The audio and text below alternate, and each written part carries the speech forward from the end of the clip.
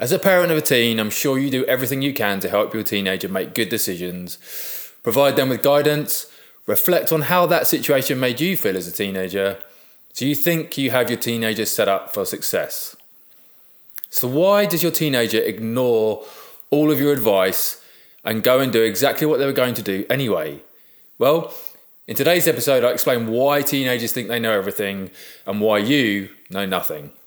Hello, I'm neuroscientist Dr. Ben Webb, sharing brain advice for a mentally healthy and happy midlife. Welcome to episode 76 of Better Brain, Better You.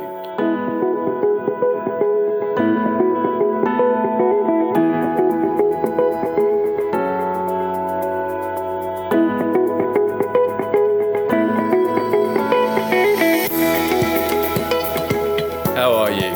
I hope you're having a great week, and thank you so much for joining me for today's episode on why teenagers think they know everything. But before we start, I want to give you a free workshop on how to parent a teenage brain. In this workshop, Dr. Zoe Webb and myself explain why parenting a teenage brain, rather than their behaviour, is one of the most effective ways to deal with challenging behaviours during the teenage years.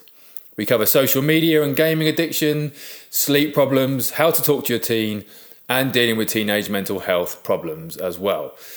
So you can watch this free workshop at ologyonlinecourses.com/workshop. That's ologyonlinecourses.com/workshop. This free workshop really will help you to understand your teenager's behaviour and give you some scientifically proven tips for parenting their brain. As a parent of a teen, I'm sure you try to help your son or daughter make good decisions.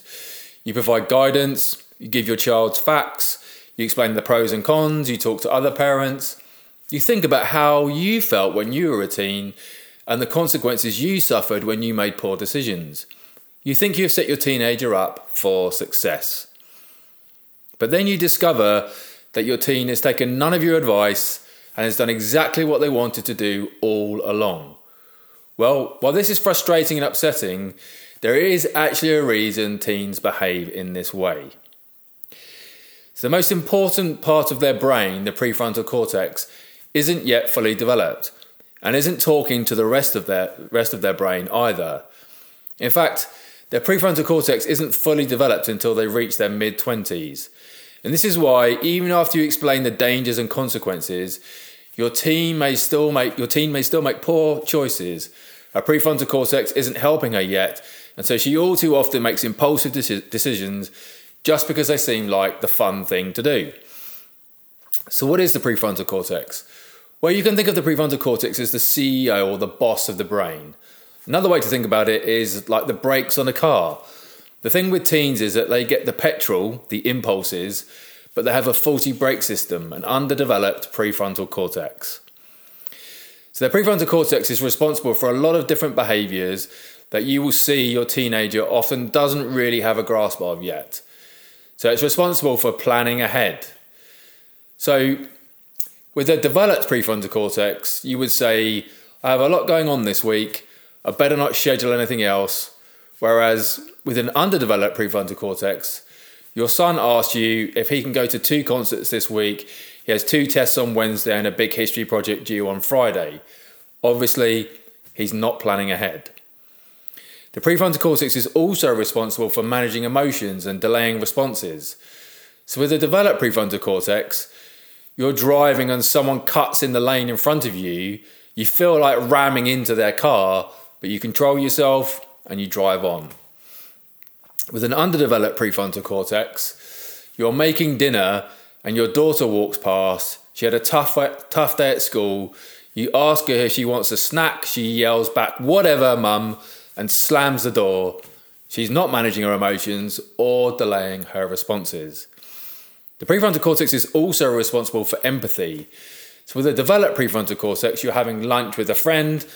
You can tell she is exhausted and discouraged before she even opens her mouth. So you offer her some words of support and care. With an underdeveloped prefrontal cortex, you've had a long day, you walk in the door and tell your son that you're exhausted and need help with dinner. Because he's 14, he does not yet accurately read or understand the emotions of others. So he says, "Mum, I always help you. Why are you so demanding? I need to talk to Jessie anyway. Let me know when dinner's ready. The prefrontal cortex is also responsible for self-awareness.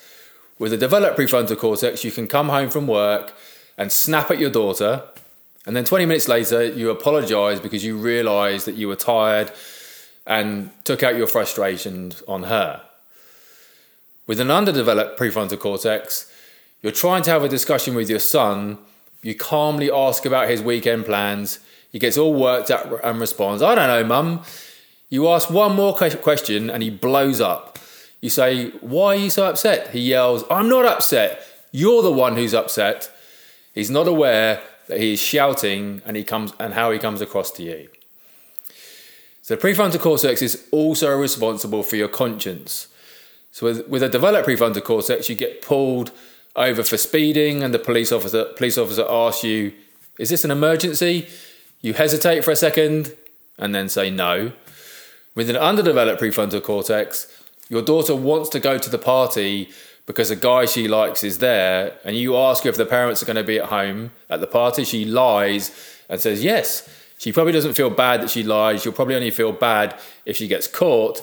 Her conscience is a little flaky during the teenage years, especially when there's an opportunity for fun.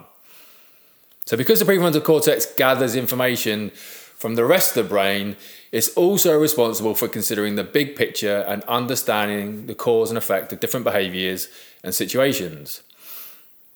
So with a developed prefrontal cortex, you know that if you're going to be successful in work, you need to be reliable and trustworthy.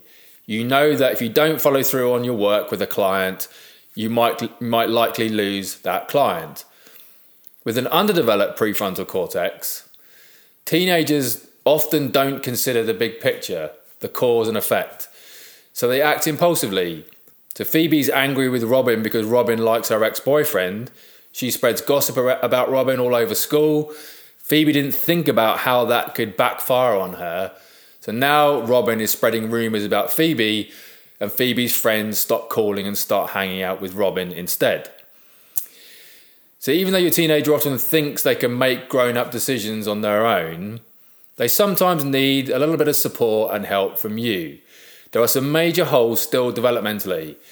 Your teenager will often need you to help them think through all of their actions and consequences. So don't let your teen's grown-up appearance, their body, fool you. Your teenager is still a work in progress, and their brain is completely rewiring itself from back to front right up until their mid-20s. So they still need your guidance and protection throughout these critical years of their development. And don't forget, you can watch our free parenting video at ologyonlinecourses.com/workshop. That's ologyonlinecourses.com/workshop. Thanks so much for tuning in today and spending time with me. Take really good care of yourself, and I will look forward to seeing you next time.